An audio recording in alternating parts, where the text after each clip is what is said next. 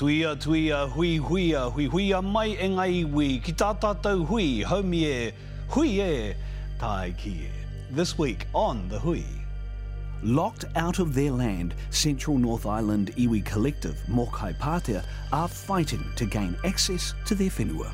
It definitely is intergenerational and it is tiring. It's a big weight on your shoulders.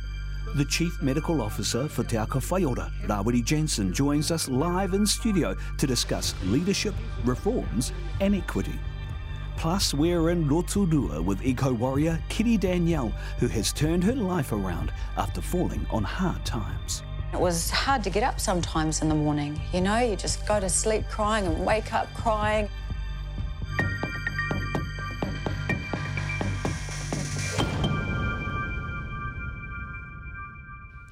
Ko ngā weawe o te rangi, kia rātou mā, ko ngā weawe o te whenua, kia tātou katoa, te hewa Whaiora, kia tātou katoa, and welcome back to The Hui. They've been called landless people, but that's not for a lack of whenua. The 4 iwi of Mokai Pātea have retained over 17,000 hectares of land, roughly 3 times the size of Lake Taupo, but all of it inaccessible by car or foot. Now, in the midst of treaty negotiations, the Crown is being challenged to right its wrongs so the people of Mokai Pātea can freely enjoy their land like any other landowner in Aotearoa. Kei Rawiri Jansen, tēnei pūrongo. Remote, rugged and unreachable. It's a place where you couldn't go, but you heard about it all the time, and it was sort of like that out-of-reach place.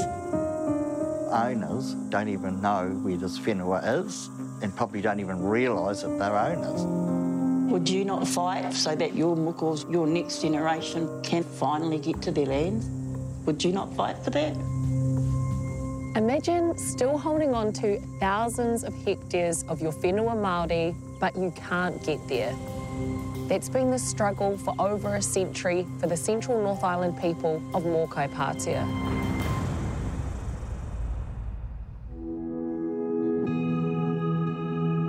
Here in Taihape are the headquarters for the iwi collective of Mokai Pātea. Oh, kia Kia ora. Oh, good to see you. Moira Raukawa Haskell and Barbara Ball are the tough as nails aunties working to advance their people. And this is our tūpuna, so that shows you where we come from in terms of tamatia pōkai whenua.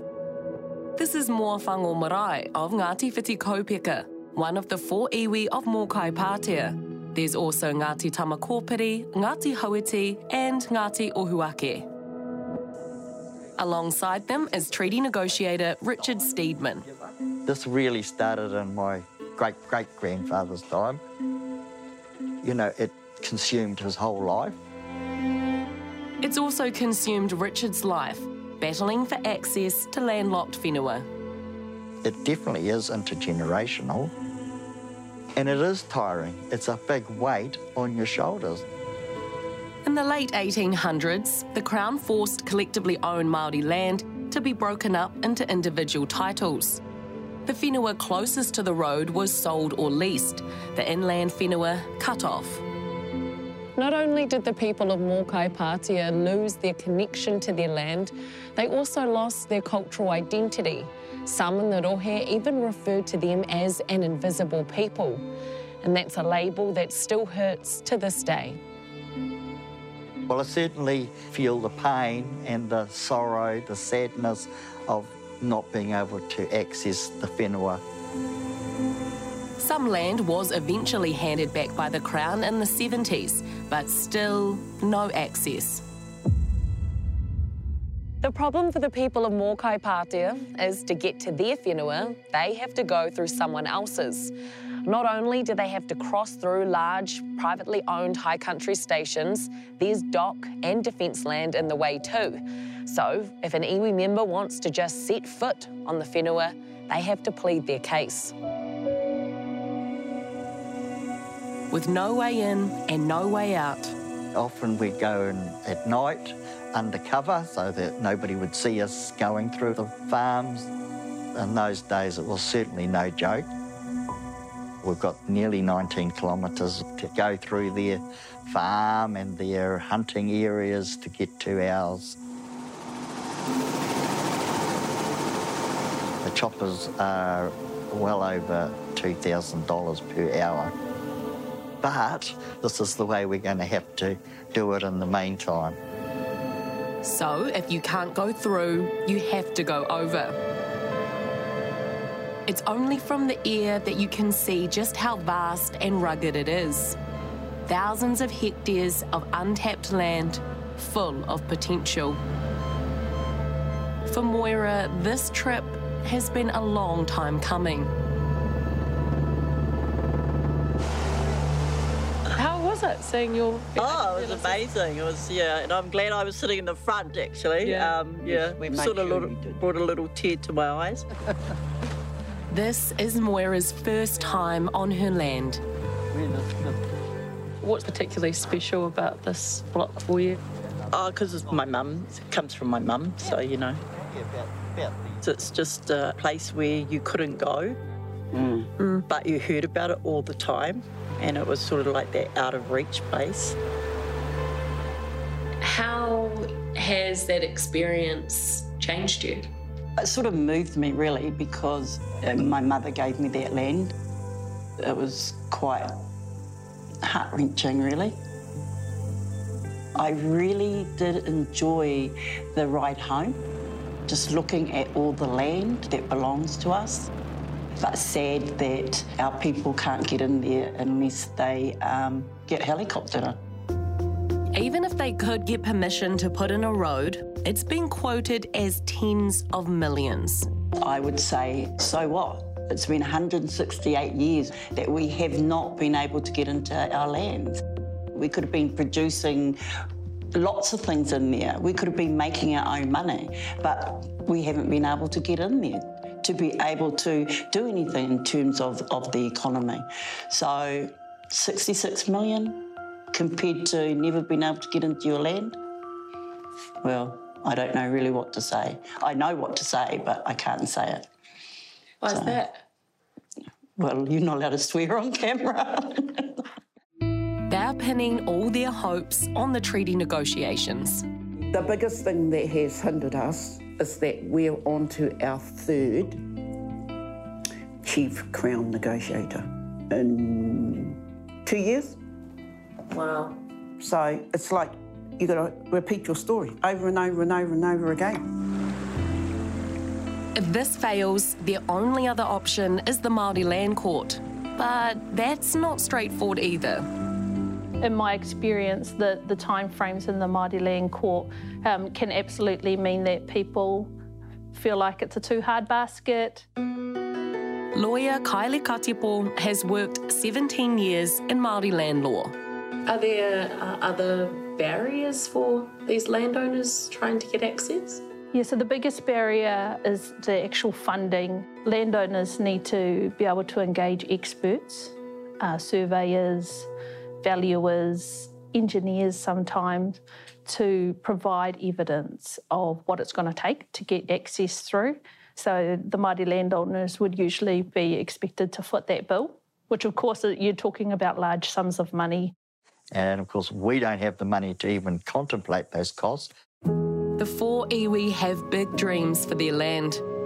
They already run a successful Mānuka honey operation despite the challenges. But they are also keen to run conservation wānanga with rangatahi, and there's even talk of a luxury lodge for the kaumātua. It's not all about economic development. It's about our own spiritual oranga, and that's part of it, is enjoying your whenua, enjoying the places of your tupuna, of your ancestors, and understanding what they did there and the beautiful stories. But he's realistic about a resolution. I can't see that I'm going to be alive by the time we get to the solution that we should have. It's just moving so slow. What keeps you going then if you don't think you're going to see the finish line? Yeah, well, of course, you know, my children and my mokopunas, that would like to enjoy it more. So we just have to keep going. The perfect access solution is that the owners of our whenua are able to enjoy that whenua just like any other Kiwi, New Zealander would totally expect.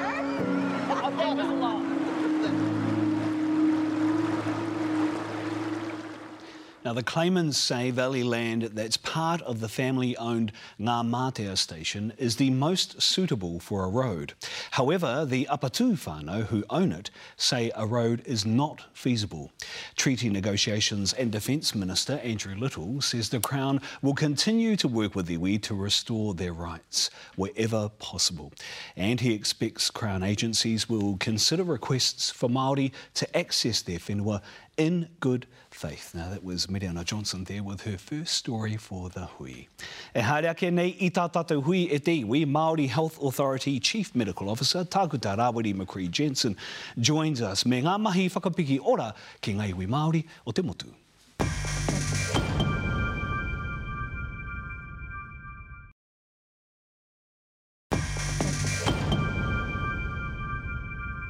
No mai anōra e ngā iwi. From the extreme weather events and impacts on whānau to COVID-19 and what's predicted to be a, quote, bumper flu season, Te Aka Whaiora, the still fairly new Māori Health Authority, will have its work cut out to support whānau Māori. The Chief Medical Officer for Te Aka Whaiora, Dr. Rawiri Jansen, joins me now. E te takuta tēnā koe. Kia ora. No mai ki te hui. The rate of COVID infections remains fairly consistent, right, with about 1,600 daily cases, new daily cases. How much of an ongoing concern is that for you, for Te Aka Whaiora, given the ongoing vulnerabilities within Māori communities? Yeah, it's pretty clear that COVID hasn't finished with us. We're really interested in supporting Māori whānau, protecting whānau, saving Māori lives. Right now, that means we have to carry on with the things that we've got in play. So masks are really important. Vaccine boosters are really important, and the new bivalent boosters coming out soon. Isolation requirements, really important ways of looking after whānau and protecting Māori communities. So we're keen to support those things. Te Aka Whaiora's done quite a bit of work in supporting Māori providers. I'd noticed, and I think everybody in the country has noticed, Māori providers have done a great job throughout COVID. From the times of testing, right through the vaccination programs, supporting whānau to be able to isolate safely. You know, Māori providers have been courageous, they've been committed, and just done an incredible job. But there has been a severe impact on the workforce. So what advice is Te Aka Whaiora giving to the government to be able to boost the defences, boost the work that they are doing, and what's the response from the government been to that advice? So one of the really good things about Te Aka Whaiora as the independent Māori Health independent statutory entity is that the board has made some commitments to support Māori providers. So in the announcements, November last year, I think $72 million was announced.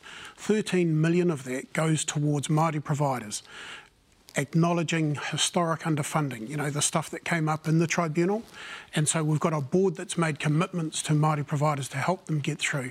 Invest in Māori providers is a really important way of supporting Māori communities. OK, and of course we talked about the bumper flu season that I mentioned earlier. So given that and COVID and other issues that they are dealing with at the moment, what's your view, how would you characterise the situation for our providers who are going to be overloaded with a lot of work as we approach winter?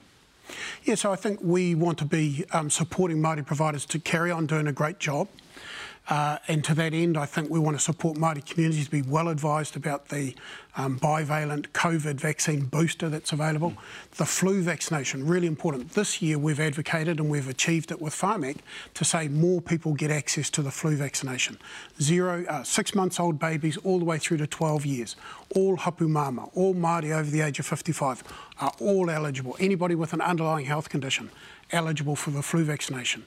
And when whānau go in, I think the message is make sure you get all of the vaccinations you're entitled to. Make sure that you get access to pertussis vaccination, protect our babies.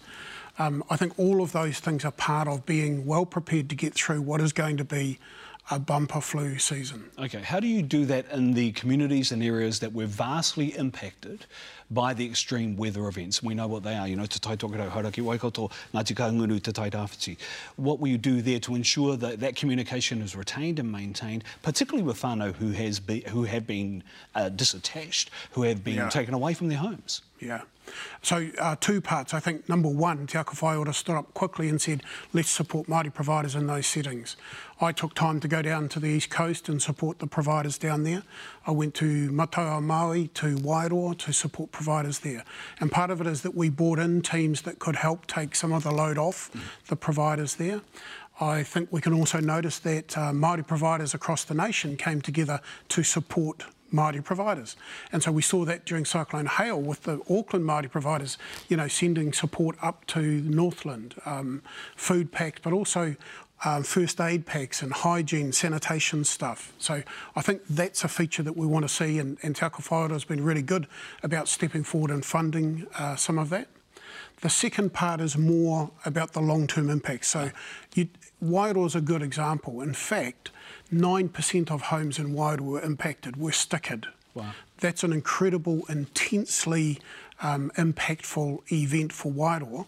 And a highly populated Māori community. Yeah, definitely. And so we are seeing so many whānau, you know, not able to be in their homes and all of the effort required for clean-up and so on.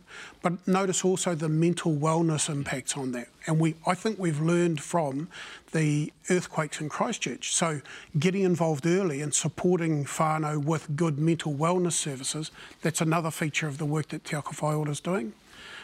Over time, we've got to make sure that we're looking after all those whānau who missed medicines or missed an appointment or missed a specialist event, you know, those sorts of things. And I think we just work through that in a really dedicated, deliberate way. What's the response that you have to people who will say, well, surely Te Whatu Ora can do that mahi as well? Why do we need a Māori Health Authority, separate and independent, as you said, to be doing this mahi, when we have a new health agency that should be doing that anyway as a part of the equitable outcomes for all New Zealand communities?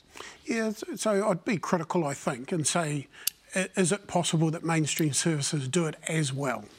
Do they do it as well as Māori providers? And I think there's pretty good evidence that shows that Māori providers do a really good job of reaching into Māori communities and creating the support which is well received by that community.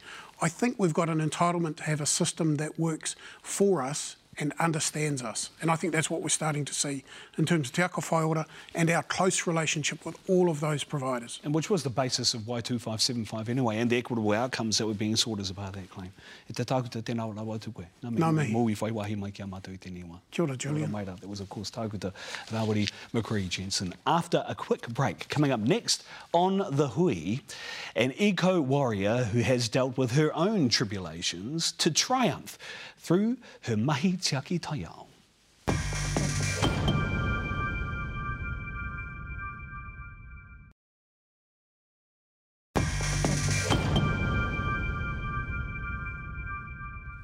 Ko te hui tēnei e kōkiri ake nei e te iwi. Environmentalist Kiri Danielle is a well-known face around Rotorua. Her ongoing passion for papatuanuku has been the impetus for her most recent accomplishment. But life hasn't always dealt her a successful hand. D'Angelo Martin reports. Box. King. Kiri Danielle is a fierce eco-warrior. This place is called Whaiora. It's sacred waters, and this is the desecration that's happening. She has dedicated her life to cleaning up the whenua and being an awesome mum to her 3 tamariki. So we had the perfect life. Yeah, it was wonderful. But in 2016, her perfect life fell apart. It was hard to get up sometimes in the morning, you know, you just go to sleep crying and wake up crying. Kiri Danielle had everything, including a job she loved as a television presenter for the local news. The Weddell team needs, and we're going to go and check this one out now. But in 2016, she lost her marital home. My tamariki's papa and I had an agreement for the separation of marital property, and I wasn't prepared for what that would mean for me. Within a month, Kiri had also lost her job and kids. At the time, I was scared of the court system. I was overwhelmed by stories of others who'd gone through it and they'd had really emotionally debilitating experiences. And it wasn't something I was brave enough to do or wanted to do, really. Living from day to day without a home took its toll. It was not the easiest to come from having a kāinga with my tamariki to not, and to being away from them and staying like couch surfing or staying with friends or whānau. So when your friends weren't able to accommodate you, what then? I actually had to stay in my car, and those were the hardest times. Holding on to my keys and my alarm just in case anyone tried my car. Forestry roads, rest areas, public toilets. This wharepaku, what does this represent for you back in those times? What was the whare horoi? You know, it was a necessity and it was very helpful. It was luxury for me. You know, I'd take my soap and have a wash. He mea whakamā, te hiko iki konei. Yeah, I mua I te minenga. Yeah, so I always kind of snuck in. Kiri's whānau didn't know how bad it really was. I didn't know she was living in a car. I knew she was battling. When I say I didn't realise that, I knew she was doing it hard. Kiri didn't want to burden her parents at the time. She was also whakamā. I felt I'd failed my family, my tamariki. I wasn't about to go and put my hand out to my parents again. And I'm very lucky because I can come on here and I'm surrounded by aroha. Without whānau to comfort Kiri, she leaned on the support of strangers on social media. It was heartbreaking and heart-wrenching. But at the same time, I didn't let myself sit in that too much. And there were many times when, you know, I was away from my tamariki here in Rotorua, I'm away from my whānau down south, and the ones I had with me right there in those moments were my Facebook whānau. After nearly 2 years without permanent accommodation, she had reached rock bottom, and it was a visit from her tamariki that changed everything. I was in Tokoroa, I was broken-hearted, and I was on the ground crying next to some suitcases and my mattress bed, and a friend had let me stay. And when my daughter saw me, she just burst into tears and she said, Mum, you're weak. You're weak, Mum. Why don't you go back to law school and get strong? I looked up at her and I could see my daughter was trying to parent me. And that was the low point. That was the moment where Kiri began to turn her life around and looked to the future. And within a week, I'd sent off the letter to go to law school. Because, yeah, and then there was no stopping me after that. Kiri spent the next 5 years working hard to rebuild her life.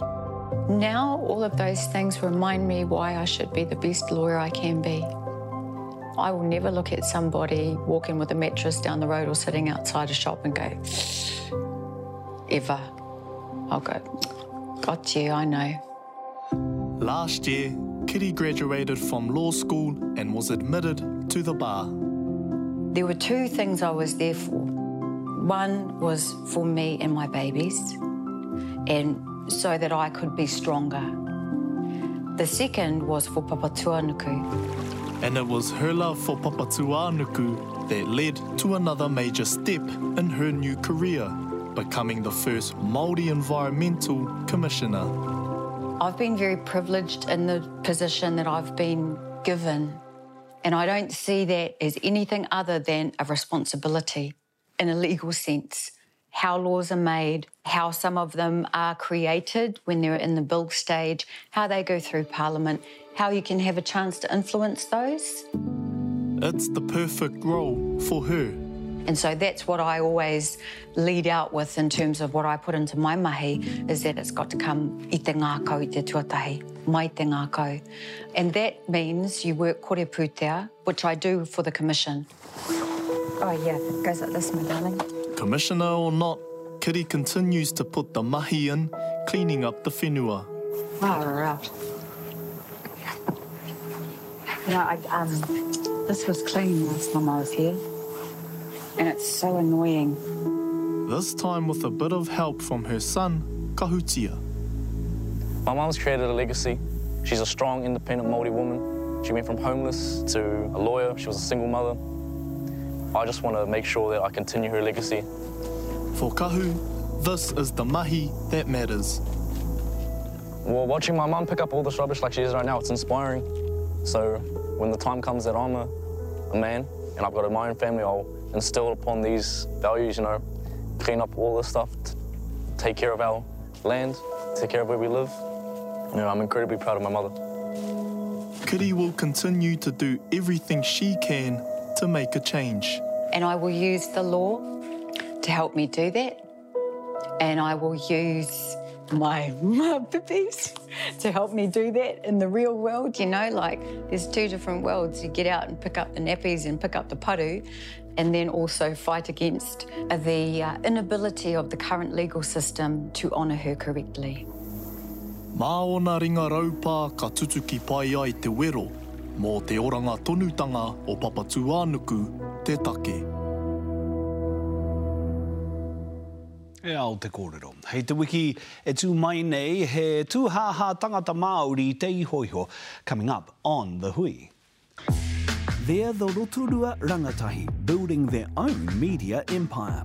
We're trying to lead our Māori people into a new space of digitising and owning our own content. 3, 2, 1, running out now. Local Gecko Productions is on air and going out live to the world.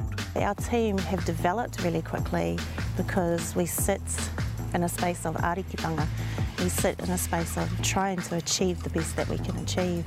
And to see them kind of flourish and explore media, explore the internet, social media and all of that, it's amazing. The sky's the limit for any of these rangatahi.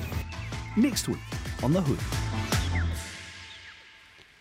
Akati koe ria ke te kōrero ki te pātū o te whare ia nei. That's us for this week on The Hui. You'll find links to our stories on our Facebook and Twitter accounts or at newshub.co.nz.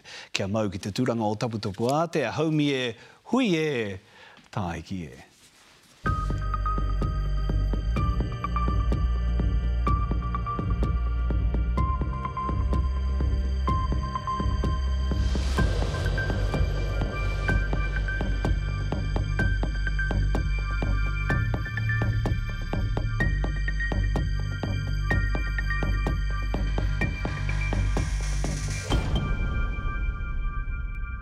Nā te puna whakatongarewa, te hui i tautoko.